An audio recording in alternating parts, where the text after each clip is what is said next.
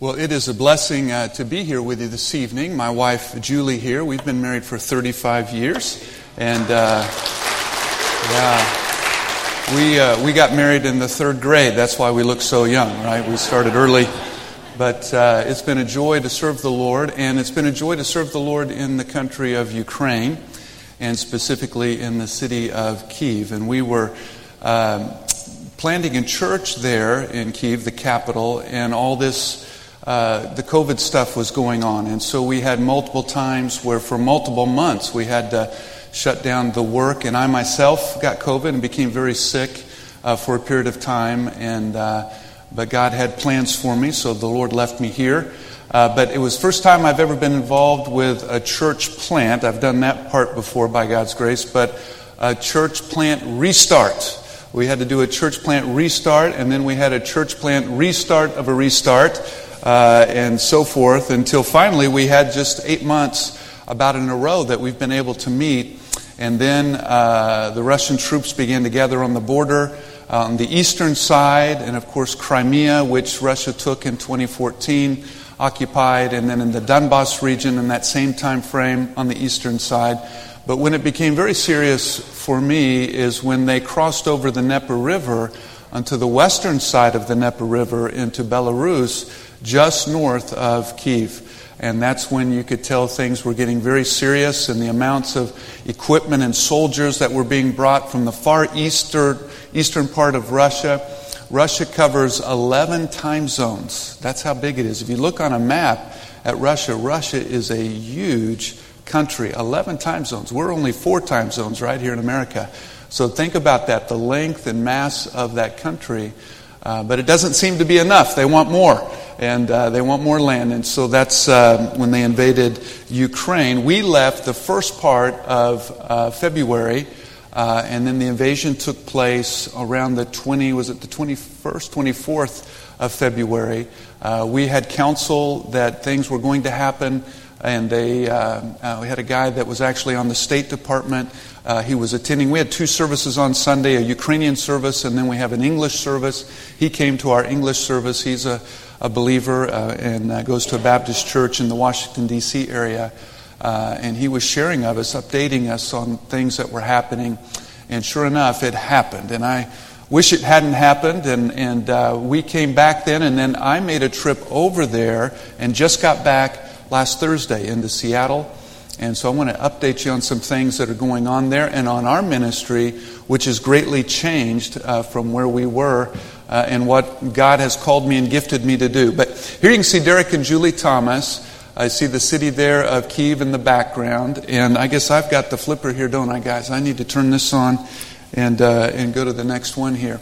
There you can see a young girl holding a heart with the colors of the Ukrainian flag. Who knows what those colors stand for? The blue. Anyone know what the blue stands for? Yes, sir.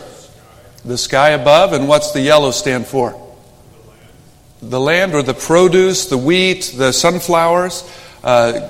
Ukraine was considered the breadbasket of the former Soviet Union. So it's kind of like Kansas would be. They produce a lot of grains. In fact, they produce a large portion of the world's grains. And in parts of Ukraine, in western Ukraine, the farmers have been able to get out into their fields. And we did see some that were planting. But in eastern Ukraine, where the war is very serious, can you imagine not being able to plant? So there's going to be a large portion of their produce that's not going to be available, their grains. And so you can imagine what that will do to the world supply next year, right? And inflation issues. Here you can see a woman, grandmother, out there in the field holding cabbages. And Ukrainians in general are very happy people, very joyful people. They're not an aggressive people. No, you can find bad people wherever you go. And we lived in the capital, which is about the size of Chicago or so in the greater metropolitan area. Probably around 4.5 million or so people live there. And you can find some bad apples there. But in general, Ukrainian people are very gracious people. They love music. They love to sing. Lost people, you'll hear them sing. They'll play the accordion. They love the accordion. They love the violin. But what happens in churches, you get to see some very good music, some of the best music that I've heard in churches there is in the Ukrainian churches. They have trained musicians. They love singing. You'll hear some wonderful music there. Well, there's the city of Kyiv, the capital there. And who knows how old is the city? Anyone have any guesses? How old is the city of Kyiv? It's about 2,000 years old. So that's pretty old, right? How old is Oregon right here? How old's Portland? Do you know, Pastor? That's a great question. How old's Portland? Is it 150 years old? How old is it? 150 or so years old? So here's 2,000 years old. There is a saying that Kyiv is the mother of Moscow. So it's older, much older than Moscow. And it's a very ancient city, beautiful city. Our primary reason for going to Ukraine was the Slavic Baptist Institute. And I became president of the Institute in 2013. I was pastoring a church in the Kansas City area in middle of America there. And met a man who had started the Institute, Dr. Neil Cadwell. And he said, I need somebody to follow me. I went over and taught. Long story short, God called me there. And we enjoy the ministry. We've seen a number of students over the 25-year history of the Institute. We just celebrated our 25th year. We have graduates that are pastors or deacons or serving in various ways in the local church. And so we praise God for the Slavic Baptist Institute and praise God for the church plant, their Living Hope Baptist Church of Kyiv. And the joy it was to be a part of that. That was taken from our Christmas service. We combined both groups, our English and our Ukrainian group together, and just had some just wonderful things that the Lord was doing in hearts and lives.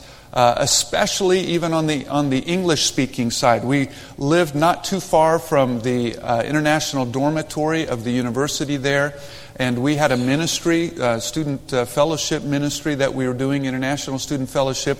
There on my right, your left, as you're looking, is a man that attended our church. He's from Pakistan.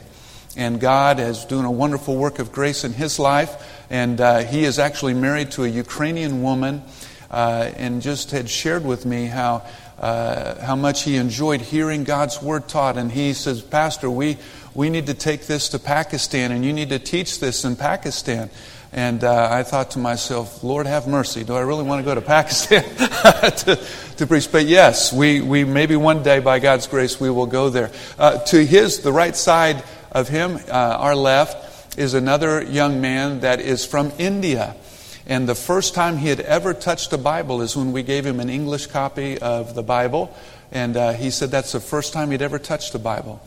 And he began to come and to hear and to listen to the gospel. And by God's grace, of course, had a Hindu background. By God's grace, he came to faith in Christ. And then the man on his right side, our left, is a young man who's ethnically Chinese. And he also began attending and coming. And his name is Jack. He's like a son to Julie and I. And Jack came to faith in Christ. And we rejoice in what God is doing in Jack's life and all these lives that were represented. And just a joy it was to be pastor there and to serve there. And we look forward to the possibility of going back. I was actually there this past Sunday in Kyiv, and we had a group there. Majority of people are outside the city. Probably somewhere around 90% of the city is gone. Only about 5 to 10% of the city is still there. It looked like a ghost town in many different areas. A lot of times and in a lot of places it's just the older people that have remained. But it was a joy to see them and to sing God's praises. This lady right here in the middle is Tatiana. And Tatiana came to a service after she had been invited for the third time. So the third time she received the invitation, she said, okay, I'll come. And she came, and just a few weeks later, she prayed to receive Christ as her Lord and Savior. And a few weeks after that, she was talking to Julie on a Sunday, and she said, before I received Christ, she said, I didn't like to sing. I never sang. I didn't like to sing. But now I just can't get enough of singing. I love to sing. And then interesting how the Lord puts a song in your heart, right, when you receive Christ. And so I rejoice in Tatiana and God's work of grace in her life. Well, here you see right before the war, kind of how the Russian troops were lining up to invade. And you can see down in Crimea, down in the Black Sea, you can see on the eastern side that Donbass area, and up north there by Kharkiv, you can see right there bordering with Russia where the troops were coming in. But then up north, you see the city of Kiev. Now, Kiev, when it's spelled K-I-E-V, that's actually the Russian way of how you would say it, Kiev, and that's probably how most of us say it, right? Kiev. That's why I always heard it here, or when I've always said it. But the Ukrainian way to say it is Kyiv. It's K-Y-I-V. So I'm trying to practice. Julie's getting on me. I'm trying to say it the Ukrainian way, Kyiv. But you can see where the Dnieper River cuts Ukraine off, not quite at half, but you can see it split and it goes down to the Black Sea. But look up north there and you see Russia up to the right side, the east side, and then go just west of Russia, that is Belarus. And see where the soldiers came across into Belarus, and they were located just north of Kyiv. And that's when we knew, again, things were getting serious, and things are very serious there. You go to areas there, and it's hard to believe. In fact, if you were to take the color out of some of these photos, you would think you were looking at photos from World War II. In fact, I heard one Ukrainian woman say from the city of Kharkiv, she said, I've studied World War II. When Hitler bombed Kharkiv, he had respect for our historical buildings, and he did not bomb those buildings. But Mr. Putin does not have that respect. He's bombing all buildings, even their historical buildings. It seems like he wants to destroy their culture and destroy their wills. And the city there has been under tremendous, just horrific bombs, and just it's hard to imagine. This was down in Mariupol, down towards the Black Sea. And you can see in this city, this was the maternity ward that was bombed. You see the pregnant woman there, and I'm sad to report that she died a few days later after this. But just again, horrific things that are taking place. This is up north of Kiev and a little bit east of Kiev in the city of Chernihiv. We actually have drivers. I'm going to explain a little bit to you in a moment about our ministry there that actually were going into this area even when it was Russian occupied to deliver aid. But that's just a private building. You can see there where a bomb had hit. The driver's actually standing down in the hole there. This is where I was just this past week, just in areas just north of Kyiv. I was actually in the city of Bucha. You remember reading about Bucha a couple of weeks ago, where there were just civilians that had had their hands tied. They'd been shot in the back of the head. They had had heads that were decapitated by the Russian soldiers. By the way, when the Russian soldiers left, they left mines behind. They actually mined dead bodies and so forth. The destruction was just unreal. It's, again, just hard to imagine. I don't know how or the money it would require to rebuild some of these areas and cities that are north of Kyiv. Behind this building right here, that is a whole building that is behind that building just leveled, completely gone. You'll find vehicles just burned and by the side of the road. These are Russian vehicles, army vehicles that have been destroyed. Here you see more carnage, more buildings. And for one place, as we were driving through that area, that city, for a solid 10 minutes as we drove, looking to the left side and to the right side, you would just see the destruction that took place. And so it is very hard to imagine and to think about how will they rebuild as a nation when they do get their freedom. This was just outside, not far from Kyiv. I stood by a tank there that had been destroyed. And here you see in Kharkiv at the train station a few weeks ago, just people lined up trying to get to the west, trying to move to western Ukraine. Somewhere in Ukraine, it's around 10 million people that have been displaced from their homes. Now, if you took the entire state of Oregon, and we could take the entire state of Washington, including the Seattle greater metropolitan area, including Portland greater metropolitan area, you'd probably have, about 10 million people? What would that be? Anybody know? If you took Washington and Oregon and added their populations together. So that would be like the entire state of Washington and Oregon being displaced and just saying, okay, you're going to have to go find a place to live. You're on your own. Where would you all go? Would you go to California? Had a group just went down to California. We want to go back to California maybe. I don't know if I would want to personally be too long in California. But you'd have to find a place. And then if your home was destroyed and you get no money for your home, do you got money to go buy another home? Where are you going to go? How are you going to get the money, right? If the money that was in the bank, if you had money in the bank and you can't work, the war now is over 2 months, right? You're coming up around, 70 days or so. If you haven't worked for 70 days, would you have much money left over? How would you buy your food? If you can't work for 2 months, over 2 months, how would you buy your food? But by the way, you got to go find a place to live. Where are you going to live? How are you going to pay for where you're going to live? 10 million people. It's a humanitarian crisis is what it is. It's just something that I don't think anything in my lifetime has ever been like this, with 10 million people being displaced from their homes. Now, when you watch the news, they talk about those that have come into areas such as Poland or to Romania. Some earlier had gone to Moldova, but are you watching what's happening in Moldova right now, where Russia's starting to attack the Moldova area as well? So it's going to be interesting to see what happens there. But these that have left the country, maybe somewhere around 3 million have left the country. But that leaves about 7 million still in the country. How do they eat? Where do they stay? These are questions that are being faced with right now. And we're going to talk a little bit more about that. Here you can see a man weeping with his wife, his child. If you're between the ages of 18 and 60, if you're a male, you cannot leave the country. You have to remain to protect Ukraine. So most of the 3 million that have left have been women and children. Majority of the men had to stay. So when we were in Ukraine, you saw earlier, our primary ministry was training of nationals, planting of churches, and so forth. But earlier, by God's grace, we had founded a charitable fund called Living Hope for Ukraine.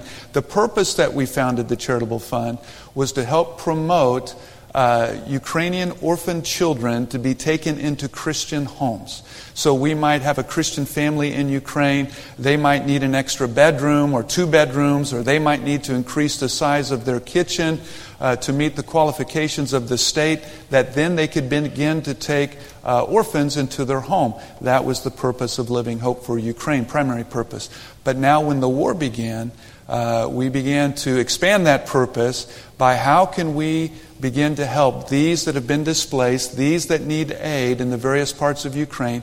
How can we help get them that aid to show them the mercy of the Lord Jesus Christ in meeting their physical needs, but using it as an avenue to promote the gospel of Jesus Christ? To share, look, He's meeting, that we give this to you in the name of Christ, right? But there's a greater need He's met for you. He met that need for you on Calvary at the cross. And we are seeing that come to pass. I'll share a few stories about that. Here you see some men that are pastors of churches. To my left there, you're right. That is our director of our charitable fund, Sergei Prognovitz, and he is based in the city of Lutsk, which is in western Ukraine. I'll point that out and talk more about that in just a moment. But these are some dear friends and pastors that we are working with. And through our charitable fund and through our Slavic Baptist Institute, we have pastors that we're working with. So when we take aid from Lutsk and when we begin to distribute it through our drivers to the various parts of Ukraine, we'll bring it to pastors.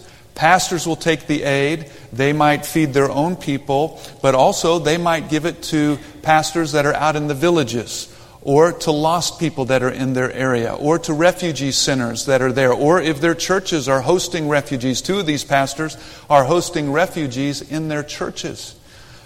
So it is being used by pastors that are distributing the aid, and we praise God for that. All right, here's a map of Ukraine. Do you see the blue box up in the upper left? That is the city of Lutsk, and that is where our charitable fund is located. You can see it is about a 2-hour drive from Poland, from the Polish border. I just made that drive last week, and it's not a bad drive. It can be sometimes hard getting across the border, but it's not a bad drive once you get into the country and get there. But think of Lutsk as a distribution center. And from that point, we have drivers that are driving mostly to the eastern parts of Ukraine, to these contact points where we have pastors to deliver aid. And then from there, the pastors will take the aid and break it down and distribute it into the various areas. So that gives you an idea of how we're working. Here's one of the pastors, Pastor Sergei Chris in the city of Khmelnytsky. His church on a Sunday, maybe they now have somewhere around 130, but he has somewhere around 50 refugees that are living full-time in his church. He's had between 100 and 120 refugees in his church at one time. Now, can you imagine if you had 120 refugees? I mean, how do you feed them? They feed them in shifts downstairs. Here you see a Sunday school classroom. Just notice the mats that are laid down with bedding for people to sleep. I saw where in their main sanctuary, they took the chairs, moved the chairs, and people were sleeping in the sanctuary. I know, again, they have 50 that are living there full time. But guess where they were this morning and this evening? They were at church hearing the gospel. These 50 are lost. They're not believers, but they're living there at the church. Here you see a service with the refugees in it, and praising God for that. By the way, I was able to speak there a week ago Friday in this church, and to the glory of God, there were 2 that came forward that night for salvation. 2 refugees came forward. After the service, another refugee came to the pastor. He received Christ. And then our team, we went back, we got something to eat, went to bed, because we had to leave early the next morning. But later that night, Pastor Sergei wrote and said that another 5 had come to faith in Christ that night. So even though it's a very difficult time, and the choir here tonight, they began by singing about hope, right? Well, when all your physical hope has been stripped away, your monetary wealth, the home where you grew up, the security of that place, your neighborhood, your friends, your family, your riches, all of that has been stripped away. You're looking for something. You're looking for a hope. Of course, we know we have a living hope, Jesus Christ. So you've been greatly humbled. You're looking for answers. Christ is that answer. By the way, I don't know, maybe it would be a good thing for something like that to come to America. Maybe bring revival in our churches. If we had some of our physical hope stripped away, right? We all live in a lot of comfort, don't we? In our homes. We don't have to worry about sirens going off in the evening, do we? I was in Zhytomyr, city of Zhytomyr here just this past week. And while I was there, the warning sirens of impending missiles started going off. That's a pretty eerie feeling when you're hearing the missiles, the sirens going off. And it's just going on, and you're wondering, okay, what do I do? I asked a young lady, they have church services. I said, when the sirens start going off in your church services, what do you do? She said, well, we pray, and then we continue on with our service. Now, I'm just wondering, if we had such sirens going on right now outside, right? Let's say Mexico's bombing us or Canada's bombing us, all right? I wouldn't put it past Trudeau to do something like that, right? So let's say we're getting ready to be bombed and the sirens are going off. How many of us, Pastor, would be willing to say, you know what, we're just going to trust God, we're going to pray, give it to God, because we want to be here to worship Him. That's why we're here. And if He decides to take us to heaven in glory, that's better for us. Let's go on to glory, right? Yeah. I have a young man, I have a text on my phone. In fact, it was Jack, the young Chinese man. And before the invasion took place right in Kiev, I said, Jack, you should think about getting outside of Kiev and going into western Ukraine. And he writes me, well, listen, don't worry. Kind of God's in charge. Don't fret. And I'm thinking, what are you telling me this? Boy, I'm your pastor, right? He said, listen, if God decides not to bring the Russian army, then God won't allow them to come. But if God allows them to come, that means it's the will of God. And if God decides to take my life, it's good for me. Celebrate, because I'm going to be in heaven. I'm going to be in glory. So either way, I win, right? I'm on the Lord's side. I'm in the Lord's hands. I'm trusting God with my life. It's just it's a blessing. And it's a blessing to see the Ukrainian believers and how they are praying. During the early parts of the war, and to this day that I know, many of the churches there were having prayer meetings every night. And on Mondays they were fasting.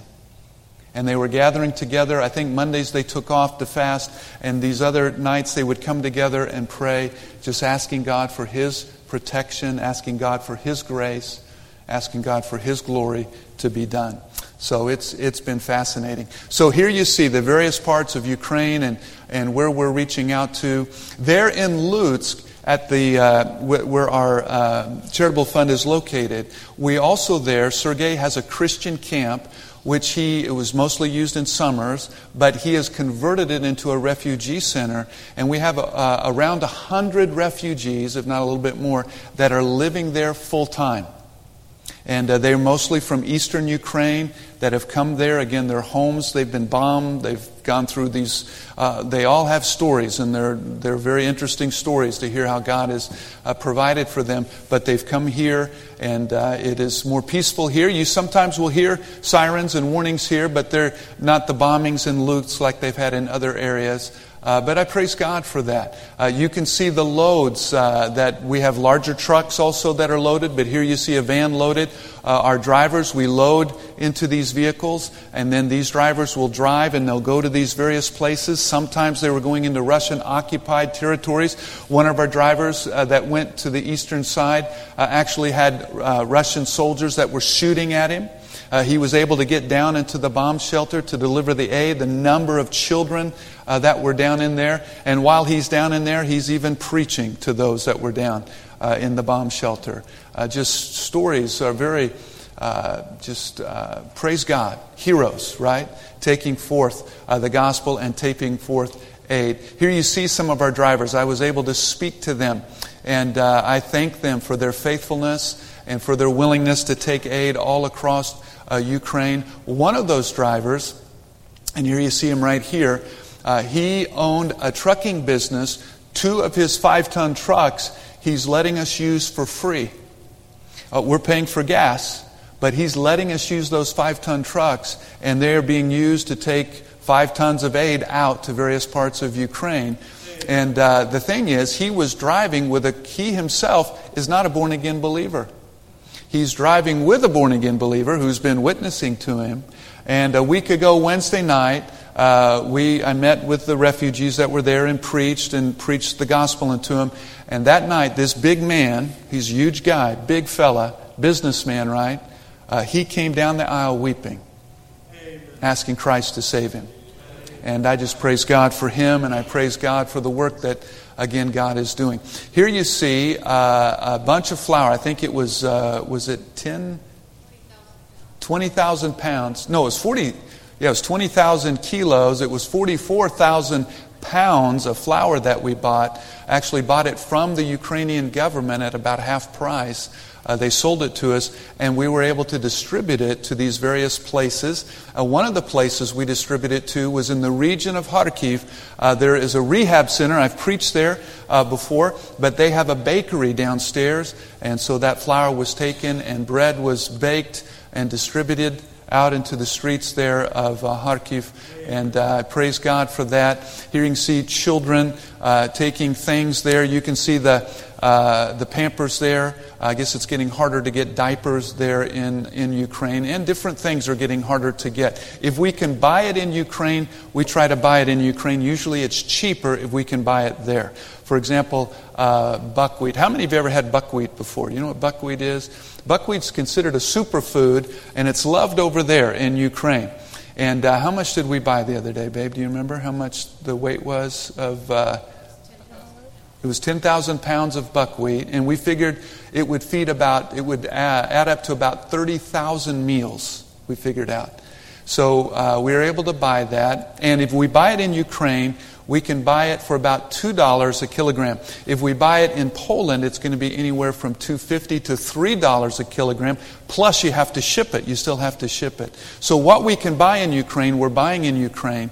If there's things we can't buy in Ukraine, and some things it's getting harder to get, we are buying them in Poland. And we actually have some from our ministry that are in the Warsaw area, and twice a week they're loading up vans with materials, with food, with aid. It's about $5,000 a shot when they load about 1.5 tons, 2 tons of humanitarian aid into the vehicles to bring it to Lutz to be broken down and to be distributed in the balance of the country. In fact, here's one of the young ladies there. Can you imagine going to Costco and buying about $5,000 worth of food? I mean, I went with them there because I wanted to see the logistics of how it was working there, and went to the store. And I'm telling you, it was a lot of work to buy the food, to cart it up to the front. Had multiple carts, and then you had to load it into to the van we had there. Then we had to take it and store it in another place, wait for the driver to show up the next day, then retake it and pack it into the van. But I praise God for these that are doing that work there in the Warsaw area. There you can see them loading up the van to be taken over to the Lutsk area. Now here you see up in the northern area of Kyiv, the area of Dymyr, city of Dymyr. This was occupied by the Russians for about 30 days, 35 days. I was able to speak with some people there, what that was like. There was not the bombing here because when they came in just up above there from Belarus, came down through Dymyr. The fighting didn't start till south of that a little bit. In fact, Bucha and that area down in there is where that was, the majority of that was taking place. But here, it was fascinating to go there and to see. And we went to some areas there of that village area. And we would go to these streets, and you'd have anywhere from 30, 35 people, maybe up to 40 people that would show up. And we would share with them a little bit. And we got to share the gospel with them, preach for about 10 to 15 minutes. And then would give aid there. But people are listening to the gospel. Here you can see as we're passing out aid and passing out New Testaments, what a blessing it was to give the Word of God. This lady right here is receiving a New Testament. She was the very last group that we met with this past Monday. And she actually shared something very interesting. She said, before the war, I was an atheist. She said, but now that the war's begun, I find myself praying to God. And that day we shared with her the gospel. That day she came and she took a New Testament. And she said, listen, thank you for coming. She said, come back and tell us more. Come back and tell us more. Isn't that something? So though it's terrible, though it's horrific, though some of the things you're hearing, in fact, I just shared a story with Julie, something I read this afternoon, just terrible things that are happening. But through it all, God is softening hearts to the reception of the gospel of Jesus Christ. Here you see a lady there by the side. We spoke, had a word of prayer. Here you can see a man. This man is actually American. He is a chaplain. And he is working primarily with English-speaking soldiers. But he sent me in fact, I got a note from him today on WhatsApp. He sent me a picture of a guy getting baptized there, a video of a baptism. I gave him last week a box of New Testaments. But the opportunities that chaplains are having to share the gospel. Here is a Ukrainian chaplain that I met with this past week. I gave him some New Testaments as well. And he was sharing with me some stories of the openness of the soldiers and how God is working in just miraculous ways among the Ukrainian soldiers. And so we're grateful for that. Pray with us. We're right now working on what we'll call a Defender's New Testament. It's going to be for the soldiers, Ukrainian soldiers. It'll be about the size of their side pocket in their camos so they can take it with them. It'll have a PVC cover, which is kind of a rubbery plastic cover. But if it gets wet, it can repel the wetness a little bit. If it gets dirty, it can be wiped off. It will have the New Testament. It will have some of the Psalms, including Psalm number 91. What's that psalm referred to as? Soldiers. Anybody know? It's called the Soldier's Psalm, right? So we'll have Psalm 91 and some other psalms in it. There'll be also a gospel presentation that will be separate, that will be included in it. But this dear brother here shared with me, when you get those, let me know. He's got 5,000 soldiers underneath him. By the way, he showed me a really interesting video, Pastor, a man that wanted to